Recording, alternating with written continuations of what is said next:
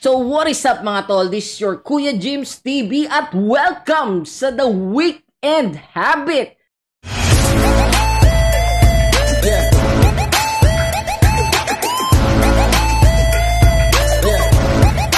At bago ang lahat, no, magpapakilala kami sa inyo para makilala nyo kami at malaman kung para saan ba tong The Weekend Habit. Pero syempre, bago magtuloy-tuloy sa mga kasama ko, magpapakilala na ako sa inyo mga tol. This is your Kuya James TV. No? Sa ngayon ay nagla-live stream ako ng mga games. No? I'm an entrepreneur.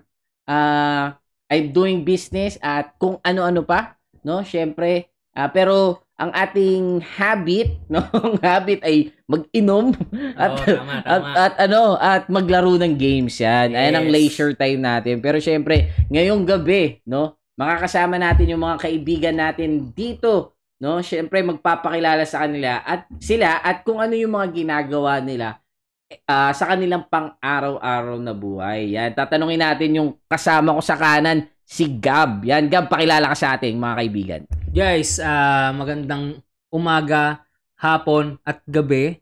So, ako nga pala si Leris Gabriel, or you can call me Gab, or Kuya Gab, no? And I'm a financial coach or advisor sa isang bangko, or tinatawag nating bank assurance. Yan. Yan, syempre, pakilala natin si no? Pakilala natin yung katabi naman niya. Sa right ni Gab, yan, pakilala natin siya. Hi, I'm Ryan Almasor. You can call me Rai. And then, ayun nga pala, ako din is Bank Assurance Sales Officer sa isang bangko. Yon, yan.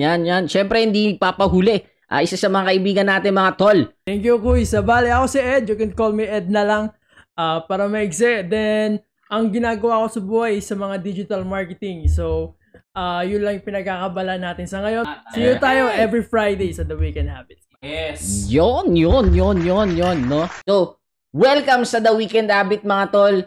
Siyempre, itong podcast na to ay iikot sa napakaraming mga tema, no? Mga tungkol sa amin, mga ginagawa namin, at siyempre yung mga gusto naming i-share sa inyo, no? Mga kapatid natin dyan. At siyempre, marami pang iba, mga hindi lang kalokohan, ha? Hindi lang kung ano-ano pa, no? Syempre with sense and nonsense. So doon iikot ang ating The Weekend Habit. Samahan nyo kami every Friday night, no? Para sa ating podcast. Syempre maririnig nyo ang podcast na to or i-launch ang podcast na to sa Spotify, sa Kuya James TV, and also sa page ng The Weekend Habit sa Facebook. So, abang-abang kayo dyan, mga tol. Tayo Friday! Yes, sir! Siyempre, isang toast muna tayo dyan. Yes! Alright, no? Itong gabi na to ay panahon namin para magpakilala sa inyo. Ano ba yung mga gusto naming or possible naming ma-share sa inyo. Siyempre, uumpisa natin sa mga kaibigan natin. Ano ba ang ginagawa ng isang Ed? Yan. Tama. So, simple lang naman. Bali, ba ginagawa ko, yun nang-i-scam lang ako ng mga mga kliyente ng mga consumer ng mga kliyente ko kasi tayo sa marketing tayo. So, talagang ginagawa natin ng paraan para mahalin yung isang produkto o magkaroon ng isang brand. So, halos lahat naman kami yung mga ginagawa namin. Kaso, tayo, pinili talaga natin yung puso dahil feeling natin na nandun talaga yung puso! Yung puso natin nasa marketista. Kuis Ryan. Si Kuis Ryan, ano ba madalas ginagawa ni Kuis Ryan? Ayun nga, as a typical bank assurance sales officer, sa bangko, tambay. Joke lang. Tingin ng babae, napapasok. Hindi naman. Overall, yun nga, ako is nag-o-offer ako ng mga investment about savings, how to diversify your money, yun. All about savings talaga. Kung paano makapag-ipon. And then, marami din naman. Meron din na after sales, pwede naman tayo sa sakyan, pwede tayo real estate. Kumbaga, overall in sales, naranasan naman natin. Kaya, marami din tayong ma-share na knowledge. Hindi lang naman puro kalokohan. Alam ko, nung college, mga nanonood dyan, kilala nyo ako. Hindi na matatago. No? Dati lang nangungopya pero marami na tayong kinokopyang knowledge ngayon. Kaya, ma-share ko din. Hindi naman sa kumbaga ano pa rin tayo, humble beginning. Pero ano ba yung madalas na pag sinabi nating save or saving, ano ba madalas na mga instrument na pwede nating puntahan? Para meron lang silang mga glimpse. Kasi minsan isip lang natin save, mag-ipon. O ano bang mga pwede nating mga tools or mga ginagawa nyo na pwedeng i-save ng mga viewers natin? Kasi actually, overall talaga, kasi ang mindset ng Pilipino is to save. Hindi nila alam na maraming components na pwede tayong mag-diversify ng ng pera natin. Like, pag in-input natin pera natin sa savings, kikita yan, 0.05. Ang baba niyan for the year. Unlike pag diniversify mo siya, siguro pinakamagandang diversification ngayon is investment talaga. Kasi even though na mababa siya, pero maganda pumasok ng market pag mababa ang investment. Diba? Alam naman natin yan. Kasi marami tayong units na mabibili. Parang ganun, overall. Binibigyan ko lang kayo ng mga glimpse lang. Glimpse lang. Magpakilala pa lang, kinikilap pa. Parang kumbaga pre, yung introduction pa lang, parang professor ang dating. Parang kala ko ang pwede ko lang ipunin at itago yung pagmamahal ko sa kanya. Ayun nga, meron din naman tayong marami din tayong binibigay na advice. Siyempre, before ko mabigay yung advice sa ibang tao, i-apply ko muna sa sarili ko. Parang ganun. Ayun, so yun, no? Ayun yung mga abangan natin kay Quiz Ryan. Pero siyempre, tanongin naman natin kung ano yung mga madalas pinagkakabalaan ni Kuya Gab. Quiz Gab. Thank you, Quiz Noriel, no? So, ako nga, as a financial coach, or advisor sa isang bank assurance, alam naman natin na meron tinatawag na mga insurance company na nag-o-offer din ng mga investment. And mostly, ang pinaka-ino-offer is yung health, no? So ngayon, syempre, alam naman natin yung pag-iipon, katulad ng sinasabi ni Kuya Ray, is hindi lang iisang daan yung pwede mong pasukin sa pag-iipon. So ibig sabihin, maraming component. Yan. Katulad ng nag-iipon ka para sa health mo. And then number 2, nag-iipon ka para sa future mo, which is yung savings na sinasabi mo, no? And then marami pang iba. So at least alam natin na marami pa tayong pwedeng pasukan na daan na hindi lang iisa yung option, no? Kasi alam nga natin, ang mindset ng isang Pilipino is kapag nag-iipon, ang akala lang nila, naglalagay tayo ng pera sa piggy bank. So, pagka nilagay mo na, tapos pag gusto mo na agad, basagin mo na agad, Tama, pagka may bibilin ka, no? Pagka may nakita kang bagong uso, basagin mo na agad. Basagin mo na, bilhin natin. Yan. So, ang sinasabi mo sa amin, Kuya Gab, ang ginagawa mo, parang magkaroon pa ng pamamaraan doon sa pagpapalago ng pera. Yes, tama. Kumbaga, tinuturuan natin ng tamang pamamaraan. Yan. Hindi lang iisang pamamaraan. So, ibig sabihin, maraming pamamaraan. Hindi talaga kata-kata.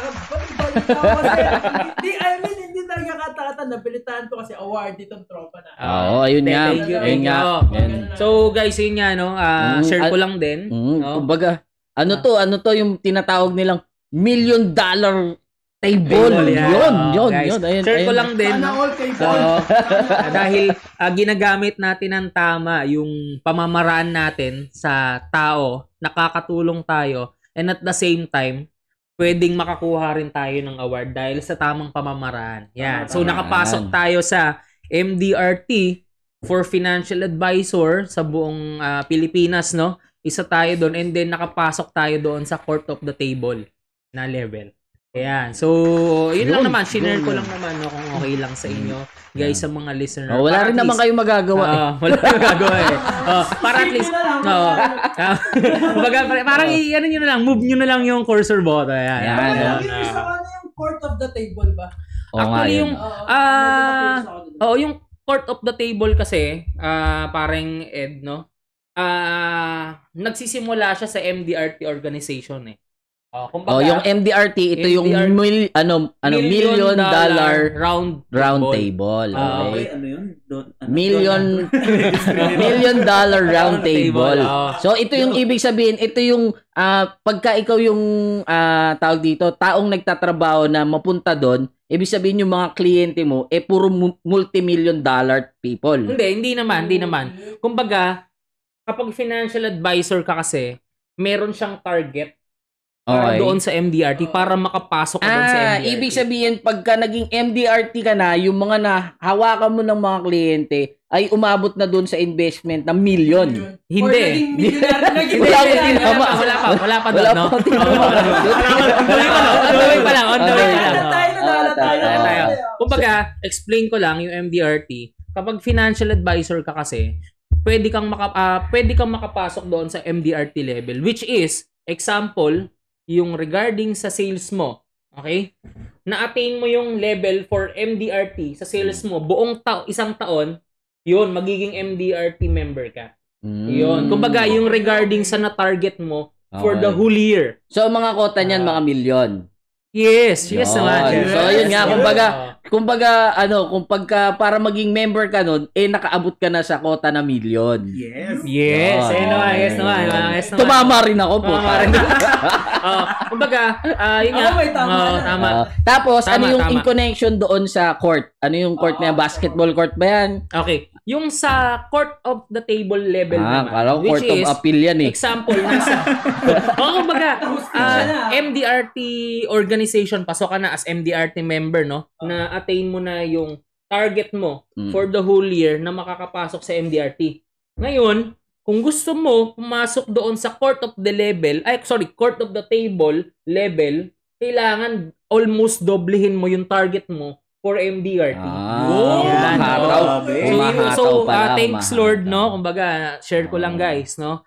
Na nakapasok tayo doon sa court of the table level. Hataw naman pala.